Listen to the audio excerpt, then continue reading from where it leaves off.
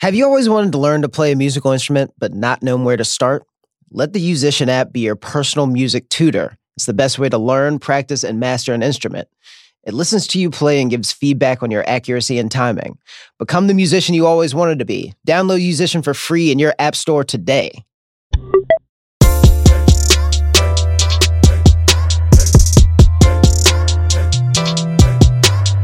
Welcome to another episode of On Shuffle. I'm your host, Micah Peters, a staff writer at The Ringer. Anderson .Paak is back with his new album, Oxnard, and I'm going to be talking to my colleague, Danny Chow, about how it's good but not great and how that's fine. Also, as of last week, Jay-Z's The Black Album is now 15 years old. I'm going to talk to my boss, Sean Fennessy, about maybe rap's biggest pump fake. But first, Anderson .Paak.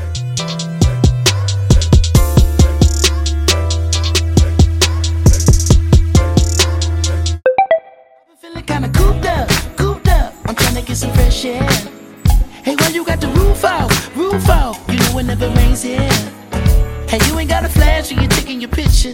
You ain't got to draw no extra attention. Paparazzi wanna shoot ya. Niggas dying for less out here. 2 years ago, Anderson .Paak's star rose with a Grammy nomination for his sophomore album, Malibu. Now he's back with Oxnard, the third and final entry into his Beach series, which began with Venice in 2014.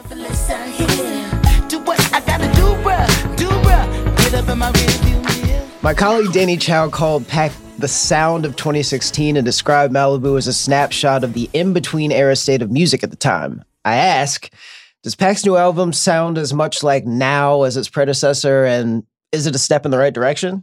Danny, how you doing today, man? I'm doing great. This is the first time anyone has asked me to verbalize my thoughts on music in like years. So I am really excited. People should ask you about it more often. I think it was like, I feel like we spent like 15 minutes at work drinks one time talking about a single Four Tet song. Mm-hmm. So it's long overdue that you're on this podcast. But first question, when did you first learn about Anderson .Paak, and like when was the first time you encountered him? Because he was kind of like the big ticket in 2015 because of the Compton album, which came out with Dr. Dre's Straight Outta Compton biopic movie or whatever. And then he had 6 features on the album that everybody loved. But he had been putting out music before that. So when did you first encounter .Paak? I actually think that was around the time when I fully got kind of immersed into, so this is Anderson .Paak. That's happening. He is going to be a big star. I think one of the things that really kind of captivated me was, along with Chance the Rapper, during that time, he kind of added a little bit of levity, and there was something like distinctive in his voice that was like, so this is kind of like almost a new strain of vocal performance, vocal delivery that we can kind of look forward to in the genre, in the music. Right. So, yeah, I think it was around Compton time when he was basically starting to blow up, and then Malibu came out, and I was just like, "Gotcha! This is awesome. This is a thing that's happening." And then there was the No Worries EP that came out after that. His collaboration with East Coast producer Knowledge. There was that Suede song that I know everybody remembers, on which somehow .Paak gets away with "bitch" as a term of endearment. It's great. I think that my first time encountering .Paak was like when he was as Breezy Lovejoy. I remember specifically, actually, it was top 50 songs of 2012 list on the Potholes in My Blog website. And it was... Shout out to old MP3 shout blogs. Shout out to old MP3 vlogs, man. And it was PYP, Play Your Part. Play your part, love. Shawty wanted to be a dancer. I whipped up the camera and said, fuck the small talk. Where he's kind of on a rooftop and there's one guy playing an acoustic guitar and then he just has like a tambourine. And I was just like, okay, I need to know more about this, but then I forgot about it for 3 years. So if you had to give it some sort of designation, what kind of music does Anderson .Paak make? Because you refer to it as genre fluid R&B, but it's kind of like evolved a little bit. Sure. I mean, there's elements of a lot of music that I grew up listening to. There's definitely some funk elements. There's times when it sounds like, oh, I'm just listening to like a Musiq Soulchild record. Yeah. Girl, I know this might seem strange, but let me know if I'm out of order or step into you this way. See, I've been watching. He raps. It's kind of also he's an accomplished drummer. He's an accomplished, basically just musician, all around musician, which is exactly why it's so hard to kind of define. Right. Right. He was, a session drummer before he was his own artist. I mean, like if you go to any live show, like I've seen him live twice, once at the Vinyl Me Please Grammy party and once recently when they had a block party outside of Guitar Center on Sunset or whatever. But it was just like he'll just get up and go. The drum kit is in the center of the stage. He gets up and he just goes and rips a solo for like right. And it's really one of the best musical things like I've seen. Yeah, and 2 years ago, I think he was at one of the final FYF shows, and I mean, all my friends are huge fans, and they were just like, he had the one of the best sets. Yeah, he has of like the festival. That's the thing is that like anytime that you bring up Anderson .Paak, it's just like I don't know anybody that doesn't like his music or doesn't can't recognize it as good or won't say that it's good if you just ask them off the top of their head. Right. He has a really high approval rating, which I wrote on I forgot to mention. I wrote a review about this on theringer.com. Great website. You should go check that out. But what were you expecting from Oxnard? And what did you make of the singles? Because Bubblin' came out. He'd been performing that at his live shows like for a while leading up before there was the actual single treatment with the video and everything. One in the hand, one in the bag, bubbling. Look at the cash coming in. Come get your man, little nigga bugging me. And there was Tints, and then Who Are You? So what were you expecting by the time that the album dropped on Friday? So this is kind of probably why I don't get invited to talk about music a lot. It's because I generally don't listen to singles. I kind of keep myself in a cocoon until an album comes out, and then I will emerge as this ugly moth and, do all of my listening then. So actually, I had heard Tints maybe once, and I was like, oh, great. This sounds fun. It's summery. It's, but I hadn't really heard, I didn't hear Bubblin'. I didn't hear Who Are You? So I went in, got the first song on the album, Kaja Bonet, just like a beautiful voice. I'm like, yes. And then second track is all about Roadhead. And I'm like, 4-minute and 11-second song about Roadhead that ends with a very detailed skit about Roadhead. Yeah, there's some like noises that probably should not have been on the album. That's the thing about this album, especially in it being a sequel to Malibu, is that on Malibu, you kind of got almost a full autobiography in the first 4 songs. You got to know who he was, who his family was. You get to know about his dad, his mom, his sister, how long he's gone about trying to get himself to this level. Right. And then, in the first 4 songs of Oxnard, it's like 1.5 songs about Roadhead. Yeah, but I mean, like it's a different point in his career at this point. I mean, because this is the first album he's had to make on the other side of fame, really. Yeah. So it's not as autobiographical as the album that immediately preceded it. And it's almost, no, it is. It's intentionally kind of withholding. There's songs like Who Are You and Tints, which are specifically about him trying to grasp, how he can live as a public figure that people can recognize, and without losing himself in the process. Right. So yeah, there's a lot of that, but it's just like it's such a stark departure from, maybe it was unfair of me to be like, oh, maybe we're just going to be getting, Malibu 2. Yeah, I mean, it's totally is. Exactly. There's not really. That's not like a reasonable expectation to have, and it's not like. Just because this album isn't as good as the one that came before doesn't mean that it's bad in any sense. You know what I mean? But how long did it take you to invest in the album? Like, when did it start coming together for you? Yeah, that's the interesting thing. I think the reason why I struggled to really grasp it maybe the first listen through was because, as I said, those first 4 songs on Malibu, you kind of get to the emotional core right away. Whereas with Oxnard, you don't really get that in, like, almost the thesis of the album until the second half of the piece, right? The second half of the album, when you start hearing about Snoop Dogg talking about reminiscing about 1989, and Pusha T talking about his brother, and him and Q-Tip kind of just reminiscing on the friends that they've lost. Music business moving too fast for me. Wishing I still had Mac with me. Yes, Lord. How do you tell a nigga slow it down when you're living just as fast as him? I couldn't understand when I seen him stretched out cold on the. That's kind of where it kind of clicked for me. What did you think about the protest song? There's a protest song on this album. It's called 6 Summers. It starts with the line, "Trump's got a love child, and I hope that bitch buck wild." And then Vac goes on to fantasize about how she is basically everything that Trump would oppose. Yeah. I assume. What did you make of it? It's funny because it's a protest song, right? It's political. It's just a song that I felt was being kind of undercut by the first 2 minutes of it. Yeah. When I listened to it, I think I listened to it about 5 times in a row because I was like, what does this remind me of?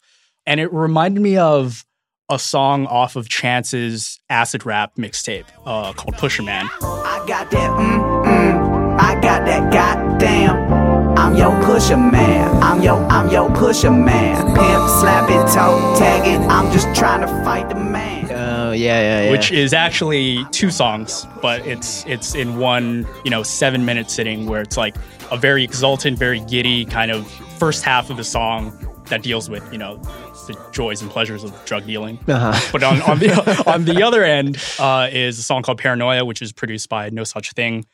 Very deep, woozy, kind of slows down the pace a little bit and explains why, these drugs are there explains for, like the sadder flip side of the gleeful drug dealing part of the first side of the song. Like riding around with a gun on my hip. With the sun in my eyes and my gun on my hip. Paranoia on my mind, got my mind on the fritz. But a lot of niggas dying, so my 9 with the shits. But it's also like separated by a bunch like dead air. Yeah. So it's a hidden song on the album. Right. And then I think it was released later, like on SoundCloud as its own thing. And thank God for that because it's an amazing song. Very, very good song. Yeah, I mean, and that's kind of what I thought of. It's like there's this first half that is kind of just letting Pac be a guy who's daydreaming about, Yeah, I mean, like it's good that he calls for gun reform. It's just but at the same time, it's just not really. It's, I guess, the importance or the emotional content of the song is like in the second half, and then the first half is kind of undercut by the fact that 2 songs before there was a detailed skit about Roadhead. So I don't know, but in any case. You said that like the single Tense was like summery or whatever. Do you think this album would have benefited from being released in the summer? I think so. At the same time, Malibu was also released in January. Yeah. I mean, Malibu was released, I think, the second week of the year. Yeah. So the fact that it had the staying power that it did was like very, very encouraging. I think there were a few songs on Oxnard that probably would have been huge if they had come out maybe 3 months earlier. Is Pac's music like state dependent? Like say like Wayne should always be high, Eminem should always be aggrieved, and like Pac should always be on the come up, or that's always the struggle in talking about artists who evolve, right? Like you always kind of it's evolution is like a thing that has to happen. You are always going to be wistful for this period in this artist's career. And that, I think it's something that he had mentioned in the Malibu album. Like there was a line about like he hates first impressions or something because he only has one. And I mean, that first impression that I had of him as like a solo artist, it shaped everything. And now he's gone in a different direction. I don't think it's necessarily bad. Like this is a very beautiful sounding album. It is it is such a pretty sounding like it's First of all, it's executive produced by Dr. Dre, but also, I mean, Omaz Keith, who worked with Frank Ocean, is on here. There's Ninth Wonder, Madlib. I mean, like Pac himself, Q-Tip. Right. I mean, there's just any number of like, it's a gorgeous sounding album. To return to your question, I just think he's such a versatile artist, and he himself has admitted to this. Like, he can jump on pretty much underground artists with knowledge. He can jump on, you know, a Mac Miller joint. He can jump on pretty much any track and feel at home. Yeah. You know?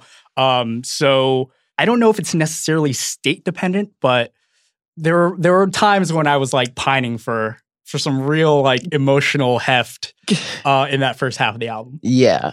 I like those are the best Pac moments, is like say him, you know, rasping at the piano on All in a Day's Work, or when he does the intro for Blank Face for Schoolboy Q. Yeah. Love that. Yeah. What was the best song on this album, would you say? Or your favorite? Which one is the one that you're going to be playing the most? I love Anywhere.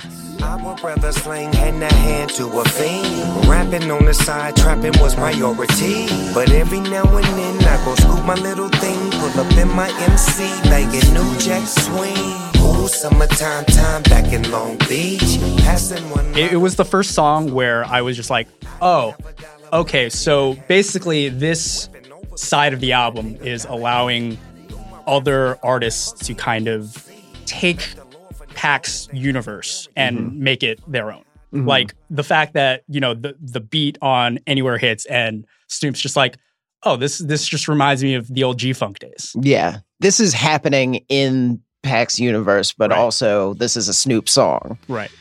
Same thing with like Brothers Keeper of Pusha T, which is my favorite song on the album. Yeah. Am I my brother's keeper? They still asking about the duo. Applaud is finding salvation, but I'm still rhyming about the, you know, it's hard to leave your foundation. This spaceship. So they just kind of like make it their own, and I wonder. Hear me out. I only mean this in the way that I mean it. I love this. I love the way that you preface this. But hear me out. So Pac is a very horny artist who often, you know, whose best work often involves letting other artists become characters in his story. Does that sound familiar? Yeah, it does to me, but I'd like to just hear you say it out loud. You know, maybe he has a My Dark Twisted Fantasy behind him in the next go around. Oh man. I mean, you know what? Let me ask a question that pertains to your description of what Pac is or could be. Like, what kind of stardom do you think he's going to eventually have? That's a hard question. Because I mean, like when the Come Down video came out, it was kind of just like, oh wow, like maybe this is a new James Brown. Maybe this is, and then like, you know, if you heard All in a Day's Work or whatever, then I mean, maybe it's just like he should just do hooks or whatever. Right. Like, what do you think it's eventually going to be? I mean, would it be a disappointment if he was just a guy who sang the best hooks on songs? I just think he's so gifted as a musician that he can probably create albums that are like what Chance did with Surf, where it's just a collaboration amongst friends, amongst peers, amongst heroes and icons. People show up and then leave, and then it's like it's chill or whatever, because they might pop up again 3 songs later. Yeah, because ultimately he's a band leader. You know, him, the Free Nationals, he's a band leader. And I can totally see him just being like a guy who has the melodic kind of backbone to all these songs, but he just brings this cast of characters in along for the ride. Yeah, you know, have you seen Pac live? Actually haven't. Okay, so there's this thing that has happened both times that I've seen him where it's just kind of like there'll be a play break and then he goes around and like he might just be on the drums. He'll do a drum solo and then he'll kick it over to the keyboardist and then they do like an auto-tune freestyle thing on the piano and then the guitarist gets some and then the singers and then whatever. And it's just kind of like he just knows how to throw a party. Right. It feels like. And I just want that. Like that's to your point about, you know, him making sort of a surf album, him being the center of it, but having all of these things going on around him. like creating that party vibe on a record is something I would like to hear. That sounds amazing. Yeah, one thing, while we're talking about the kind of star that he can become and the type of, artistic shift that has been going on from Malibu to Oxnard, it's one line from the song The Season really stuck out to me. Living under my greatness. But what don't kill me is motivation. Living under my greatness, but what don't kill me is motivation. This album is kind of showing what the preliminary stages of him living among his greatness instead of below it, instead of underneath it, And so like the next step when we're talking about him as like the next star is like, how do you deal with that on a truly regular basis? And how does your, greatness consume you or whatever? It's just like something to think about. Yeah. Examining fame and multi-instrumentalism here on Shuffle. Danny, thank you very much for joining me to talk about the Anderson .Paak album. Of course. It's a pleasure.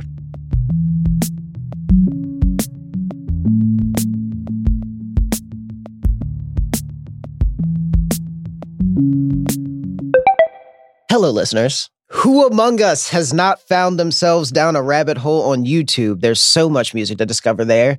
You can spend hours exploring new songs and artists, and now there's an app to make it all so much easier. YouTube Music is a brand new music streaming service combining everything you expect from a streaming service with the magic of YouTube to bring it all to life.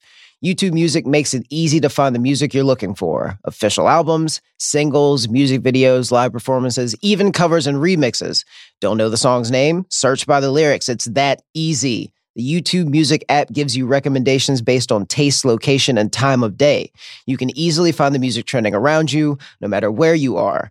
And with YouTube Music Premium, it's even better. Get ad-free music that plays with the screen off or while other apps are open. Enjoy your music whenever you want it, even when you're offline. Download the new YouTube Music app today and start your free 30-day trial. Then enjoy music for just $9.99 a month. Terms and restrictions apply. YouTube Music, it's all here. It's the time of year when everyone is thinking about thoughtful gifts, so think about giving yourself or a loved one the gift of an Audible membership. Now is the best time to do it with a special offer. Access an unbeatable selection of audiobooks, including bestsellers, motivation, mysteries, thrillers, memoirs, and more. You can choose 3 titles every month, 1 audiobook and 2 Audible originals you can't hear anywhere else. Listen on any device, anytime, anywhere. At home, at the gym, on your commute, or just on the go. You'll also enjoy easy audiobook exchanges, rollover credits, and an audiobook library you keep forever, even if you cancel. If you're driving home for the holidays, then God bless you. But if you are, you should probably take some time to listen to a book like, let's call it Cherry, a novel by Nico Walker, a book recommended to me by none other than Chris Ryan of The Watch. You should listen to that too. It's another podcast on theringer.com. Great website. Right now, for a limited time, you can get 3 months of Audible for just $6.95 a month. That's more than half off the regular price. Give yourself a gift of listening. And while you're at it, think about giving the gift of Audible to someone on your list. For more, go to audible.com/shuffle or text shuffle to 500-500. That's AUDIBLE.com/shuffle or text shuffle to 500-500. Fresh out the frying pan into the fire, I be the music biz #1 supplier. Fly it in a piece of paper bearing my name. Got the hottest chick in the game wearing my chain, that's right, ho. 15 years ago now, Jay-Z had to change tack. Due to individuals illegally distributing my album on peer-to-peer file sharing sites, God rest them, I have no choice but to move the release date, he said in a statement. And so the Black Album came out 2 weeks ahead of schedule. Now the teachers couldn't reach me and my mama couldn't beat me hard enough to match the pain of my pop not seeing me. So with that disdain in my membrane, got on my pimp game, the world, my defense came. You know the story. He retired, and then he released 5 more albums, 2 this past year. But on his Fake Swan Song's 15th anniversary, I talked to my boss, Sean Fennessy, about the spectacle of it all and whether or not he bit on maybe rap's biggest pump fake. Sean, how are you doing? I'm still biting. Still biting. Still biting on the pump fake. Still stuck in the lane while he's going to the hole. Okay, so I got a question for you. Yeah, shoot. This is a safe space. which of the songs did you download off of Kazaa first? Oh, no. Oh, jeez. Well, I mean, honestly, I was at the height of Kanye West obsession at that time. Okay. So, what did I download first? I mean, Lucifer was a big, big, big song for me. Yeah. I loved Lucifer when this came out. But, you know, I think that this was at a time when I wasn't thinking in individuated tracks. Like we think of the world still now. Thinking about album I format. wanted the album. And this album, the Black Album, was positioned as an album. It was positioned as a grand statement. So as much as, you know, PSA peeled my wig back, or my favorite song of all time is on this album and made by a person I'd never heard of before, my first song, the last song on the record. And as much time as I've spent with these songs, I still think of it like an album, even though it doesn't feel like one, although I think we'll get into that. We'll get into that, but you already said that, you know, Public Service Announcement peeled your way back. First song was your favorite song of all time. My favorite Jay song of all time. Your favorite Jay song of all time. What was the first song of the Black Album that you learned all of the words to? Ooh, interesting one. Dirt Off Your Shoulders, pretty easy.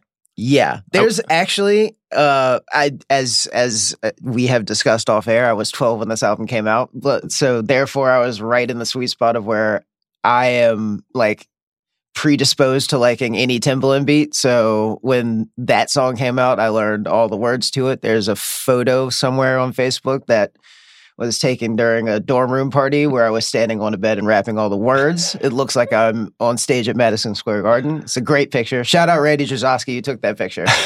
If you're listening to this. Well, it's funny because, I mean, you're thinking of this, and I think there's a good reason why we think of this as individual songs. Unlike, say, if we were talking about Reasonable Doubt, right? I think we'd be like, what a masterpiece statement that was. What an incredible narrative setting example of mythology that was. And this is a farewell, and so since it's a farewell, it's almost like a greatest hits full of songs you've never heard before. And that was the way that it was marketed. Right. There's this very famous magazine advertisement. I don't know if you've ever seen this. That ran in the Source and XXL, Rolling Stone, Spin. It's a photo of a mixtape, cover, like an actual cassette tape cover, that has the slots to write down the names of the songs. And it has 12 slots. And then in the title, it says Rockefeller, Jay-Z, The Black Album. Every song title is quote unquote untitled, but to the right in the other open space are 12 producer names. And the goal, the sort of the marketing campaign and the artistic strategy of this album was 12 songs, 12 producers, all Jay. Now, I'll read you the names and then maybe we can use that to kind of talk about this a little bit. Okay. It's very interesting. And, we'll share this on Twitter or whatever for those who've never seen it. Neptunes, Just Blaze, Dr. Dre, DJ Premier, Rick Rubin, Swizz Beatz, Kanye West, Trackmasters, Eminem, DJ Quick, Ski, and Timbaland. Now, most of those names made it to the album, but not all of them. There's this interesting thing that you can see about the life and management of Jay-Z's musical creative career here. People like Ski Beatz, for those of you who don't know, who is a very important rap producer from the early 90s and who has a few songs on Reasonable Doubt and, had a weird sort of resurgence in the 2010s with like Currency and Mos Def and like the DD-172 guys. And yes, exactly. He's like largely responsible for a lot of the music on the Pilot Talk series. But in the 90s, he was known as the guy who made all the beats for like Original Flavor. And in the sort of like wiggita, rap time, when Jay was rapping really fast. But he's also responsible for Feelin' It and Dead Presidents 2, Politics as Usual. Like he is one of the core shaping the sound of the cool Jay-Z gangster, iconography. And he's not on this record. Trackmaster's not on this record because they had become slightly passé even when the marketing of this movie started. Dr. Dre not on this record because this was the time when Dr. Dre was sort of not releasing anything. This was pre-Detox is Coming, that Mania. whole session. But Jay has always defined himself by his taste and he's always defined himself by his collaborators and while also staying above the fray. And this album, in many ways, I think, is a kind of a statement of purpose or a statement of what his purpose was, but it's also really schizophrenic. And even though we do get 2 Neptunes records and we do get 3 Just Blaze records and we do get 2 Kanye West records, from the very beginning, there was something almost like disjointed about it. So I say all this to say your question about like what was your hot one, you know, like it's a good question. Yeah.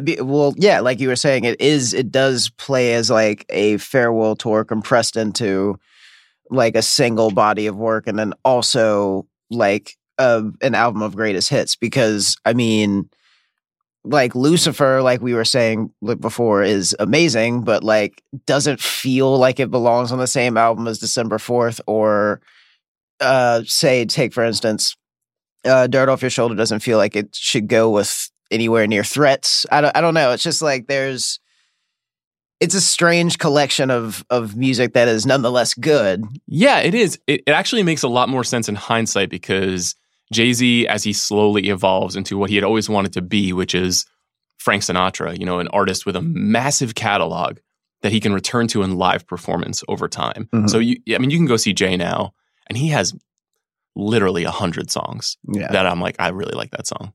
There's no other artist, I think, in rap who exists on that plane, in the same way that Sinatra could just pull out a record in 1975 that he had recorded 30 years earlier and be like, that's a beautiful song. I love that song. And I'll probably go see Jay 20 years from now because I really like the music. But I remember at the time, as much as I liked the Black Album, feeling like, what's the point of this other than you're just saying goodbye? Like, what are you even trying to say? And the people who are critical of the record, and most people were not, but the people who are critical of it kind of described it as like a biopic. You know, like going to see like Walk the Line, or maybe more recently Bohemian Rhapsody, where there's this effort to kind of say, well, this song is about this aspect of me, and this song is about this aspect of me. And in some cases, I think that works. I think December 4th and My First Song are uniquely autobiographical. Yeah. And in others, it doesn't. I was just watching a video of Just Blaze talking about the history of PSA, of Public Service Announcement. And do you know the backstory of how that song got on the record? No, I don't. Okay. So there were 14 songs on the album, and they had locked the album, and they were getting ready to put it out in the world. And Jay had been playing the record for the press the way that he had for basically all of the 2010s when he was putting albums out. He would invite different members of the press to come and sit with him, and he would play the songs. He would talk about them and explain them. I was lucky to be a part of a couple of those conversations. Among the more fun things I've done professionally is just sit in a room with Jay playing you a record for the first time and just letting him talk about it. Yeah. So he was doing that thing. So the album was done. He was ready to show it to the world. It probably was going to come out maybe a month later, maybe 2 months later, because this is back when there was lead times on things that were released. This is back before surprise drops and everything else. Yeah, before our lives were utterly disrupted in the content mines.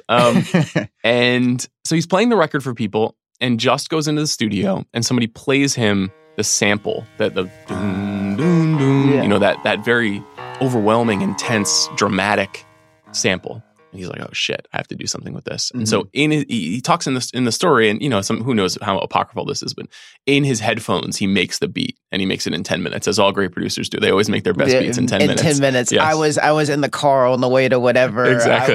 I was getting a haircut and you know, like blowing this joint down or whatever. And then I made Genius.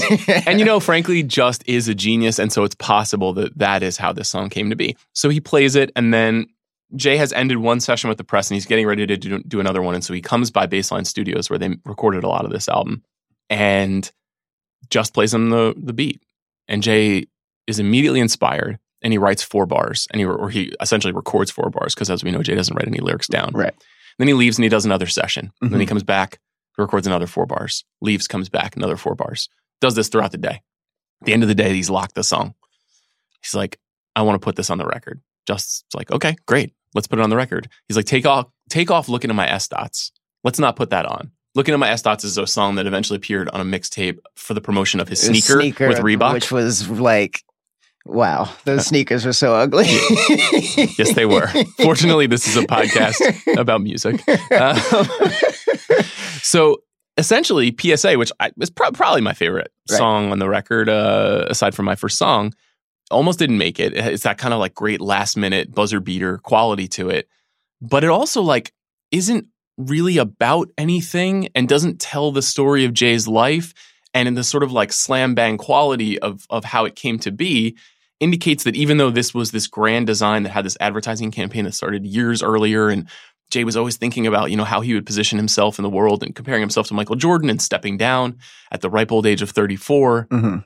he was still like just making a rap record the way that you would, the way that you're in the studio and you're inspired and you're collaborating and you're like, oh, God, we got to give people this song. Yeah. I mean, like it's a process where, I mean, like control is important while understanding that control is like not a possible thing. Like, so you have to make room for inspiration. It's sort of like making a website every day. TheRinger.com, great website. So, okay, 15 years later, does it still feel to you like it's that same sort of farewell tour compressed into a single album? Like, as someone with both a pair of cement Jordan 3s and a copy of Decoded on your bookshelf, yes, and you're the same age now as you was then or thereabouts, what if you retired right now today? What if Jay had stayed retired? And what if you retired like right now today? Okay, if he had stayed retired, so much would be different. It would be very strange. Not because necessarily the music that has come since then is so significant. Lest we forget that the first Jay record that came out was Kingdom Come. No, after the Black Album, it's Unfinished Business. Oh, with the second R. Kelly record, which is released less than a year later. So I completely forgot about that. So just in the telling of the tale of Jay-Z's musical career, like he was just never retired. That never actually happened. And Kingdom Come is only a couple of years later. Yeah. So, you know, I think if he had actually retired, just the loss of his presence as an artist would have been felt. It would have been significant, even though Unfinished Business is not good. And Kingdom Come is highly flawed, even though I think in hindsight there are a couple of songs I really like. I think if he had retired today, it would be interesting because 444 feels like, in many ways, a more fitting farewell than the Black Album. 444 is that thing that I think that we had been trying to graft onto him, this sort of feeling of like this elder mature statesman. person. Yes, Yeah. exactly. Reflecting on the game and also his place in the world. And also, you know, he really was much more sophisticated in the way that he was talking about status, class, privilege, race, like the core themes of that record are really sophisticated deep. And like this kind of old-timey matter-of-factness too. Yes, and not as obsessed with craft. Just sort of like his rap style on that album is a little bit different. It's like it is meticulous, but it's loose. I remember feeling like there's like if you're watching the Story of OJ music video and like he's lying on the couch in the therapist's office, it feels like he's doing that for the entire album. I completely agree with you. So I think it would be actually quite interesting and credible if he were to retire today. You'd say like, well, what else do I have to say? Back then, everyone knew. At the time in 2003, Touré interviewed him in the New York Times and he challenged him on this. And he was like, are you really going to retire? Because this just seems like a publicity stunt. And Jay was defensive. And he said, you know, if I wanted to draw attention to myself, I don't have to do something like this, which, you know, sure. Jay is very savvy and knows that comeback stories are the most powerful narratives we have in American culture. So, of course, he came back even if he was sort of mock defensive. I don't know. How often do you find yourself listening to this relative to other Jay-Z albums? Well, I mean, like I never listened to it because it's not on Spotify or good point. Available on Apple Music or anywhere. I think mean, it like is on Apple Music. Oh, okay. Oh, yeah. It is on Apple Music. It wasn't, and then now it is again. Yeah. And isn't that a crazy thing? I mean, it's so funny to do a kind of anniversary conversation about a record that many people can't listen to, especially because the mode of listening to the hard copy of something is really vanishing in a serious way. Yeah. So the Black Album was so momentous and inspired so much conversation and also just sort of inspired so much analysis. But for it to not be on Spotify, it's almost like erasure. You know, it's like they've taken something out of, or he has chosen to take something out of the culture by not giving it to the whatever 100 million people that subscribe to that service. I don't know, man. Like it's this. You have to go figure out how to download Tidal every time there's a new Jay or Beyonce thing. And I mean, like, I'm not going to turn this into a thing where I'm going to bitch about the fact that you have to do that. But also, it is weird. It's weird that you are this album that is such an important cultural artifact is not readily available to everybody without, you know, like a few extra steps of whatever you want to call it. I agree. I mean, it does actually, though, oddly recall what you were describing right at the top of the show, which is sort of like the hunt to get the thing on the internet back then. Because in 2003, there were file sharing services, but they were far from reliable. They were a surefire way to get screwed with a virus or the wrong record or get an email from your ISP. There's also just like, I remember being thankful for like sites like Rap Godfathers coming around, because then it was just like, all right, well, at least I can know that I can read the comments underneath and see that everybody has downloaded and unzipped this, but hey, they haven't gotten the virus yet. Yes, of course. I mean, slowly but surely, the community of people stealing music on the internet built up. And, you know, we've in a lot of ways, people are still stealing music and they're always going to steal artistic property, I guess. But we've really moved past that. I mean, we're lamenting the inability for us to pay to hear the Black Album because that's what Spotify is. That's just what it is now. Yeah. And that's fascinating. I don't know. I don't know how this record will live on because it's like you said at the top of the show, it's a head fake. It's a false front. Yeah. But okay. So here's a less naughty question. Which of these songs has aged worst for you? Ooh, that's a very good question. I was not a fan of Change Clothes the day it was released. Really? And I'm so glad that you brought Change Clothes up because I've got a follow-up question after this. But continue. Well, I just don't think that song is good. And I don't think that the Neptunes and Jay-Z were a very intoxicating combination for a couple of years. And that felt at the time like a shark jump to me. Where I was like, oh, shit, maybe it's good that Jay is going. Like, I don't want any more commercially viable reaches for, you know, the nosebleeds. Like, that's what that song is. It's like, let's dance on the club song. And Jay wasn't really doing that anymore. And Dirt Off Your Shoulder felt like a much more modernized version of how to do it. And I just didn't like it. So now when I listen to it, I'm like, ugh. Yeah. I wasn't a fan of it the first time that I heard it. It's grown on me just because I like most Neptunes things. I mean, I do too. But also I distinctly remember how everybody was wearing like the oversized fitteds, like tucked into like really just extremely not tailored pants immediately after it happened. Like, everybody's making very risky sartorial choices afterwards. It's true. Myself included. Did you fall victim to the oversized button down? No comment. Let's just say my style has changed a lot over the years. Yeah. I mean, like, you know, everybody's just trying to figure it out. We're all growing up. With the Neptunes thing, you're talking about making those Dancing in the Club records. There's like the footage of Pharrell calling Jay-Z from the studio to tell him about how fire and life-changing Allure was going to be. I don't know if you ever read Big Ghostface on the internet. Of course. Yeah, yes. But I mean, like, it was just kind of like the image of like Timbaland snapping his neck and spilling his cranberry juice on the boards for like Dirt Off Your Shoulder or whatever. Which one of these songs on this album like floored you the first time that you heard it? That's a really good question. I mean, so these things changed. Probably Lucifer, like I mentioned before. It's funny, though, how, you know, Fade to Black obviously was this documentary that was released, for those who haven't seen it, about Jay's final, sort of his farewell concert. And stitched in between that concert was clips of the making of this record. So there are moments where we see him and Rick Rubin in the studio making 99 Problems. We see, and famously Ad Rock, who like I've always loved, is there like watching, just listening to the beat for the first time and just being like, oh, yes, God.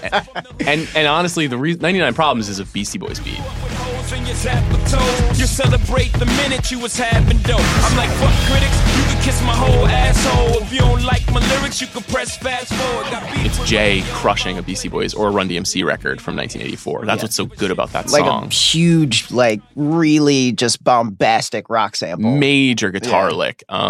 And that is fun. And also like a story about police brutality inside of a story like that. It's a really smart, modern reinvention of something that is important to rap history. And similarly in that movie, that's kind of where that's really where the Kanye West mythology starts, is seeing him in the polo, making the beats, with the kind of like torture red, genius, like trucker hat, like broke off or whatever. Yes. And he's like, he is the underdog in that movie in a lot of ways, but he's overselling everything. Like when Pharrell plays a beat for Jay, and you see him getting excited, he has reason to get excited. Yeah, he's like, I'm in the studio right now. Niggas' faces is scrunched up right now. But it's like, that's the guy who made Super Thug, you know? Yeah. He's justified in saying that.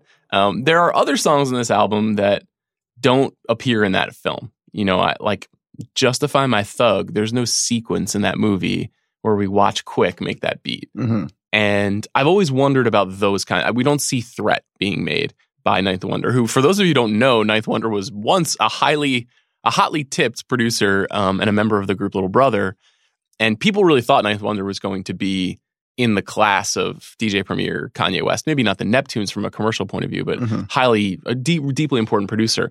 But there are all these songs on this album that don't ultimately appear. Like, we don't see the Buchanans making What More Can I Say? Right. I don't even know what the Buchanans look like. So there is this interesting, essentially, dissonance between the really famous people who made the album and the really unfamous people who made the album, which is a nice metaphor for how a lot of music making works. Mm-hmm. Yeah. I mean, like, yeah, you wrote for Grantland in 2013 about how Jay and like Kanye siphon off of young talent and also pick and choose their spots about who to elevate and who to whatever. I mean, like, which is just part of the process of making music. Making art. Yeah, you know, making art. Making a movie, even writing a book. There's we're all kind of working together, but there's usually a star. Mm-hmm. And when I wrote that, it was not to be accusatory of what they were doing. It was more just an observation of how that strategy had evolved over time. And you can see a lot of it in real time. There's not a lot of movies, especially not a lot of well-made movies,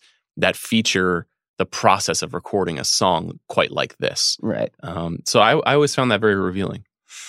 Final question. Shoot. And this is the most annoying and obligatory one that we were going to have in this podcast, which is, where does the Black Album rank? Oh gosh.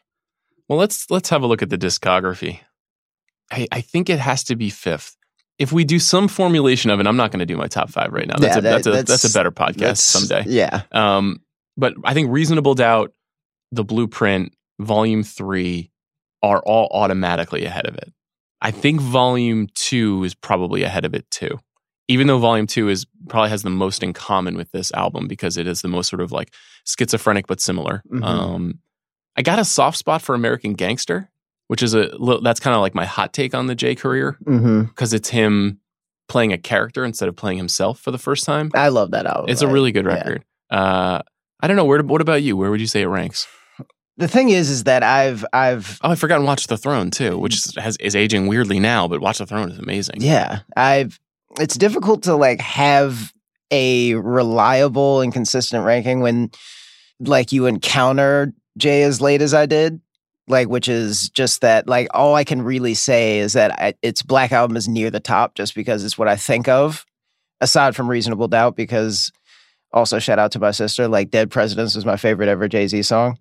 So, I mean, like, I would say that it's probably, like, I would also probably say it's top 5, but I'm not sure exactly where in the top 5. Yeah, he's like all great artists, I think, where when you discover him, is the thing that you have discovered is usually the thing that will alight you to him the most. You know, like, I was aware of Jay-Z during Reasonable Doubt, but I was probably about the same age as you were when the Black Album came along, when that record came along. It was even harder to get music like that.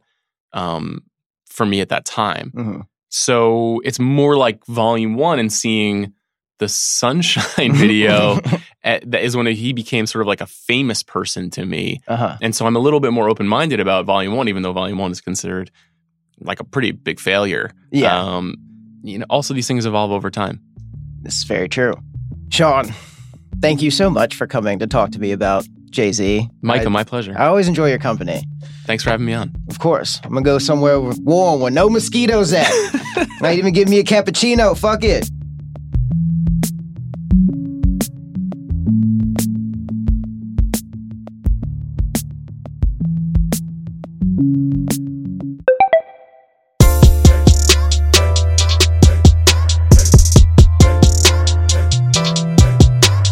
That's it. That's all we got for y'all. Thank you so much for listening. Special thanks to Sean Fennessy and Danny Chow for joining me. Shout out my producer, Bobby Wagner. Check out our playlist that we will be updating every week with the songs we're listening to. A link to that is in the description. Also, please rate and subscribe if you like the show. We'd really appreciate it. Peace. See you next week.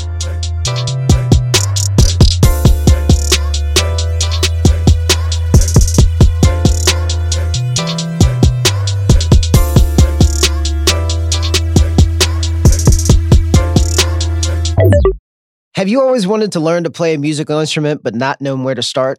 Let the Musician app be your personal music tutor. It's the best way to learn, practice, and master an instrument. It listens to you play and gives feedback on your accuracy and timing. Become the musician you always wanted to be. Download Musician for free in your app store today.